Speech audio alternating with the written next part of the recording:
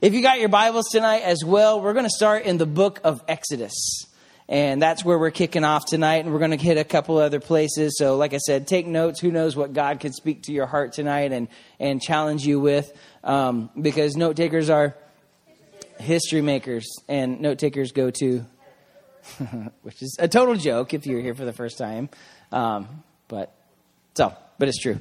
So let me explain. We're going to the book of Exodus 5. We're going to read verses 1 and 2. But let me explain what we're about to read. So Exodus is the second book of the Bible. It's talking about God's chosen people, the Israelites, and they are currently in slavery. They're in slavery to who? Does anybody know? The Egyptians. And they are not free people. They are in slavery. And so the Egyptians keep them as slaves to the Pharaoh. And so God, what he does, he raises up a man named Moses. So here's what happened. God spoke to Moses through a burning bush. And it was really cool. But the bush was on fire. But the Bible talks about how it was on fire and burning, but it wasn't consumed. But God spoke to Moses through that, and he tells him to go to Egypt and to speak to the Pharaoh and let him know to let my people go. If you've ever seen The Prince of Egypt, you know the story, right? You got it. So Exodus 5, it goes like this. It says, afterward, Moses and Aaron went in and told Pharaoh, thus saith the Lord, God of Israel, let my people go, that they may hold a feast unto me in the wilderness. And Pharaoh said, who is this Lord, that I should obey his voice to let Israel go? I know not the Lord, neither will I let Israel go. Notice the wording there. See, God, he's wanting to set his people free, not just so they can be free alone, but so they can be free in God. He's saying, let my people go so they can go into the wilderness and find me and hold a feast for me. And he's wanting the people to be free in God, not just to set them free.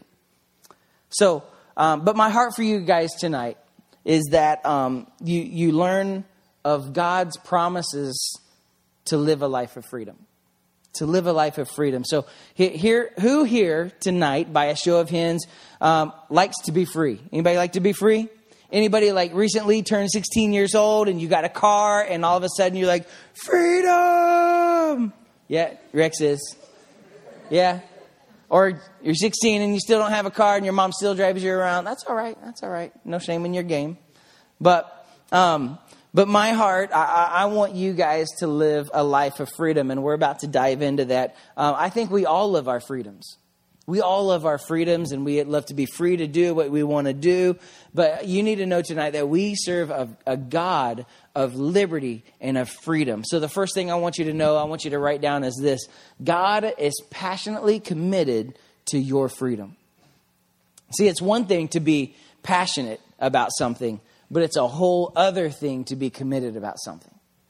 It's one thing to be passionate. It's a whole different thing to be committed. I heard this quote about the other day about this generation, about your generation, that said this. It says, this generation has $1 million dreams with penny-like work ethic. Let me say that again. It says, this generation has $1 million dreams with penny-like work ethic. See, it does you no good to have passion, but no work ethic. God is not just passionate about your freedom. He's committed to your freedom. He's committed to you being free. So let's go Old Testament for a moment. And then what we're going to do is we're going to go New Testament for a moment. See, because New Testament is when Jesus comes. The Old Testament was before Jesus comes. And so God and in the New Testament, God sends Jesus to show people freedom. In the Old Testament, God raises up Moses to lead his people out of bondage and into freedom. So watch this in Luke 4:16. It says this, and I love to read this in the Message translation, and I want you to catch this. This is Jesus talking. He says, God's Spirit is on me. Now let me stop right here and say, God's Spirit is on you as well. The Spirit of God is on you as well. The same Spirit that was on Jesus is the same Spirit that's on you. It's called the Holy Spirit. And that's in your life as well. Let's move on. He says, God's Spirit is on me. He has chosen me to preach the message of good news to the poor. Sent me to announce pardon to the prisoners and recovery of sight to the blind. To set the burdened and battered free. To announce this is God's year to act. I love that part. This is God's year to act. That even made it on the screen. Cool. This is God's year to act. But notice he says, I'm here for the burdened and for the battered. That they would have freedom. So let me ask you, are you dealing with things that are tying down your soul? Are you dealing things that are really attacking your life? Are you burdened? Are there burdens in your life? Are you battered? Like maybe for you it's an addiction. Maybe it's a thinking pattern that you've got in your life. Maybe it's a bad self-image that you've got in your life. What is your burden? How crazy is it that us as Christians, we know God, but so few of us really find freedom in God? Have you guys ever thought of that? We know God, and God's all about freedom and setting his people free, but few of us really find a freedom in God. See, we know God on Sundays or on Wednesdays here at Emerge, but we go back to our bad habits and our addictions on Mondays and Thursdays. God wants you to find freedom. He wants you to find freedom. You need to know that because of God's freedom in your life, you are not a slave to sin. You're not a slave to sin. You're not a slave to what you used to do. You're not a slave to your old past. God is passionately committed to your freedom. See, in the Old Testament, the Pharaoh, he wouldn't listen to God and let God's people live in freedom. So what does God do? You guys know the story. Maybe you don't, but God sends these plagues, right? And then the plagues of the locusts and the flies and the darkness and the blood in the water, and even so far as to kill the firstborn. Like he does all these different kinds of plagues. And here's the deal. God is committed to you being free, to his people being free. See, and then over in the New Testament, he sends Jesus. And here's the deal. This is even better than a whole bunch of plagues. Like, he hung his one and only Son on the cross. And by the blood of Jesus, we have been set free from all brokenness, and we can live in freedom. I love how the Bible says this. It says, who the Son sets free is free indeed. The Bible also says, where the Spirit of the Lord is, there's what? Freedom. There's freedom. Second thing I want you to know tonight is that God does not just set us free so we can serve ourselves. He sets us free so we can serve him. He sets us free so we can serve him. See, the reason why so many of us miss out on freedom is because we come to church on Wednesday and we're like, oh, God, I love that song. That's my jam. That's my song. Why don't we sing Oceans anymore? Like, God, or we're like, God, thanks for challenging me. Or God, it was great to feel your presence tonight at church. But Thursday rolls around. I can talk how I want to talk. I can do what I want to do. I can spend how I want to spend. I can live my life because I'm free and I've got grace and I've got Jesus. And most of us continue to live in bondage because you believe your freedom is for yourself. And you need to know this tonight. Your freedom isn't for yourself. You see, that freedom is, we see freedom as a justification act to act however we want. We use this to act however we want. Oh, God will forgive me. He's got grace. He's full of mercy. It's great living for God because I can serve him on Wednesdays and Thursdays. I can act like a demon. Like it's the best. And he'll forgive me. You know, and maybe he will. But God, that's not living a life of freedom.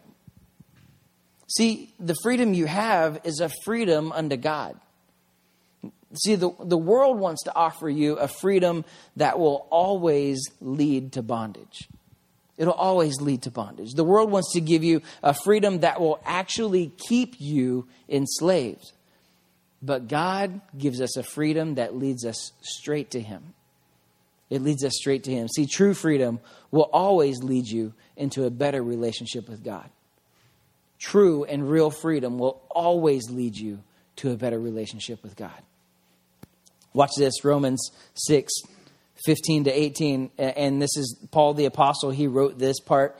And he's talking about the freedom that leads to hurt and a freedom that leads to God. And I want you to watch this. It says, so, I like that because my friend Johnny, he starts every conversation with, so. Johnny reminds me of the Apostle Paul.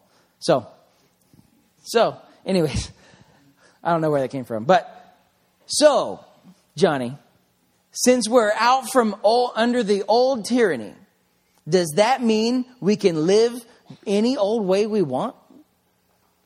He's writing to the Roman people here. He's like, since we're out from under the old tyranny, does that mean we can live any old way we want? Since we're free in the freedom of God, can we do anything that comes to mind? Hardly. You all know well enough from your own experience that there are some acts of so-called freedom that destroy freedom. Offer yourselves to sin, for instance, and it's your last free act. But offer yourselves to the ways that God to the ways of God, and the freedom never quits. I love that. The freedom never quits. And your lives you've let sin you've let sin tell you what to do. But thank God you started listening to a new master, one whose commands set you free to live openly in His freedom. That's good stuff right there. That's good right there. See, real freedom isn't just saying yes. Real freedom is saying yes to God over and over and over and over again. Real true freedom is saying, yes, God, I'll do that. Yes, God, I'll do that. Yes, God, I'll follow you there. Yes, God, I'll do this. I said yes to Him yesterday. I said yes to God today. And I'm going to say yes to God again tomorrow. And real true freedom is saying yes to God. I love this. On down a couple more verses 20 and 21 in the Message as well. I like this part. It says, as long as you did what you felt like doing, ignoring God, you didn't have to bother with right thinking or right living or right anything for that matter. But do you call that a free life? What did you get out of it? STDs, bad habits, shame, depression, not feeling good enough. That's not in the Bible. That just says all that stuff. And then I love this next part. Nothing you're proud of now. What did it get you? A dead end. Man, isn't that so true? Isn't that the truth? That when we live our lives for ourselves, it gets us nowhere but a dead end. How do you know the difference from a freedom that's unto myself and a freedom that's unto God? Well, I'm glad you asked. The third thing I want you to know is this. God's freedom leads to no regrets or no regrets. God's freedom leads to no regrets. Everybody say no regrets. Say it again. Say no regrets. See, when you do it God's way, you have no regrets. See, I can tell you right now, you will never, ever regret giving your tithes and offerings to God. You will never regret being sexually pure. You'll never regret serving God. You'll never regret doing life God's way, especially in the long run. See, you'll know true freedom when it leads to no regrets. How do you know it's freedom? Because you don't regret it. You don't regret it. You never regret it. I never regret doing what God's word says. I never regret doing it God's way. It actually brings more freedom to do it that way. Let me ask you this tonight, and I want you to ask you to ask this to yourself. Are you really free? Am I really free? Because I know a lot of us come to church, we sing the songs, we may know a few Bible verses here and there, and you may have had some great experiences with God, but have you taken that next step to find freedom? Have you taken that next step to find freedom in your life? How sad would it be if freedom was available for every single one of you and we never took it? In James 5:16, it explains how to find true freedom. It says this: confess your sins to each other. Pray for each other so that you can live together whole and healed. See, the Bible teaches us the way we get healed from our past and from our sin, from the things that we've gone through, is to confess our sin. See, most of us, we don't find true freedom because we're hiding some secret sins. We're hiding some things in our lives. Let me tell you this: you are only as sick as your secrets. You're only as sick as your secrets. When was the last time you confessed your sins to God, or to a trusted friend, or to a trusted leader? My mom used to say something like this, and I want you guys, she used to say these little rhymey things that would help you remember them forever. Thanks, Mom. But she used to say something like this: if you mess up, fess up, so you can clean up and grow up. Thanks, Mom. She said, if you mess up, fess up, so you can clean up and grow up. See, most of us stop at knowing God, and we never really confess our sins. So let me tell you tonight, this is a safe place to confess your sins. This is a safe place for that. Why? Because let me tell you this: nobody here is perfect. Nobody here is perfect. We've all messed up. We've all fallen short of God's glory. And here's the deal. I want you to know this. Our leaders, man, we love you, and we will not hold your sins against you. None of us will. We will not hold that against you. See, how amazing is it to be how amazing is it to be in a believing community that is filled with God's love and God's grace? That even when you mess up, you can come to us, or you can come to church, or you can come to people, and you'll be like, I messed up. And they're going to say, we all do. But there's forgiveness. There's forgiveness. If you had to be perfect to be a preacher, there'd be no preachers. If you weren't allowed to emerge because there was sin in your life, this would be an empty room. See, we confess our sins so our soul can be healed and cleansed. Can we have our band come back up? See, God invites you to find freedom. He invites us to find freedom. See, I know too many Christians who are addicted. I know too many Christians who are broken. I know too many people who are free to themselves, but they're not free to God. Let's think back to our story, to the Israelites in Egypt. Finally, the Pharaoh, he let them go. He let them be free. He let them move on. And they start wandering. They start going to the wilderness, and they start wandering through the wilderness. And they're free. And they're out of Egypt. And they're out of Egypt for a while. And they're going through the wilderness. And then all of a sudden, they start it. They're like, oh, man, I wish we could go back to Egypt. You remember those days? TBT. I wish we could go back. I miss those things. Like, those were the good old days. See, but they were slaves. They were in slavery. They got out of Egypt, but they couldn't get the Egypt out of them. I wonder how many of us, we want freedom, but we're not really willing to let it go. We say we want freedom, but those things that we keep sinning, those things that we keep doing in our lives, we're not really willing to let those things go. See, God's freedom starts with you letting go of your old life, your sins, your mess-ups, your mistakes.